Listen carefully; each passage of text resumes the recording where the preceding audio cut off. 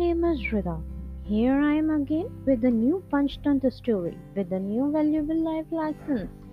But before starting the story, snuggle down together and tucked up in a bag, feeling cozy and loved. Let's begin our story.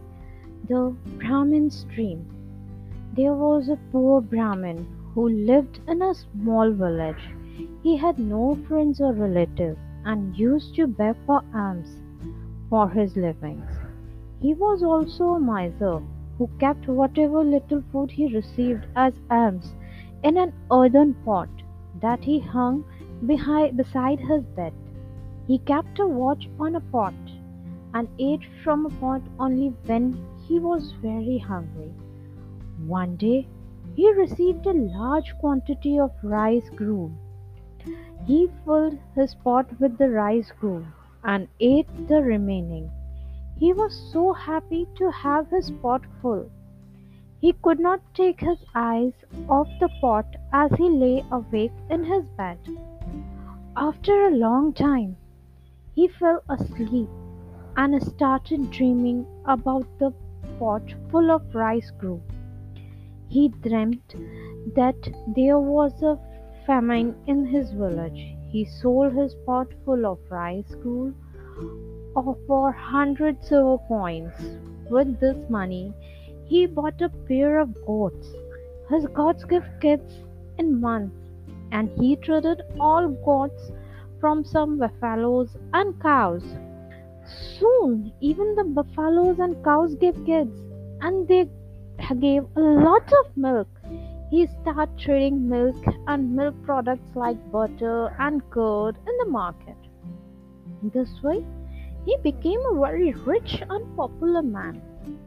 He kept dreaming that he then bought some horses and a large rectangular house with four buildings. He became popular and another wealthy Brahmin. He was so impressed that he offered his beautiful daughter for marriage. Soon after, they got married in a lavish ceremony. His wife gave birth to a son who was named Soma Sharma. But his son was very naughty. He would play and make noise all day. One day, the Brahmin asked him to stop, but he would not listen.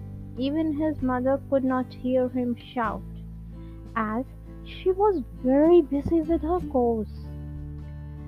So the Brahmin became very angry, and he kicked his wife.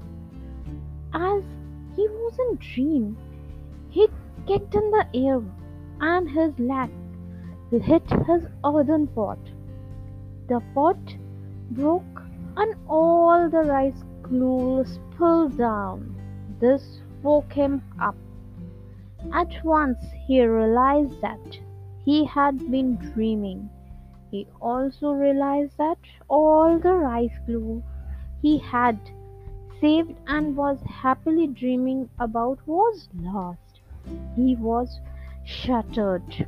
So, the moral of the story is one should not never build a castle in the air. So, we will meet again with the new Punch Thunder story with the new valuable life lessons. Till then, pray to God, stay healthy, stay safe, good night, sweet dreams, and love from Radha.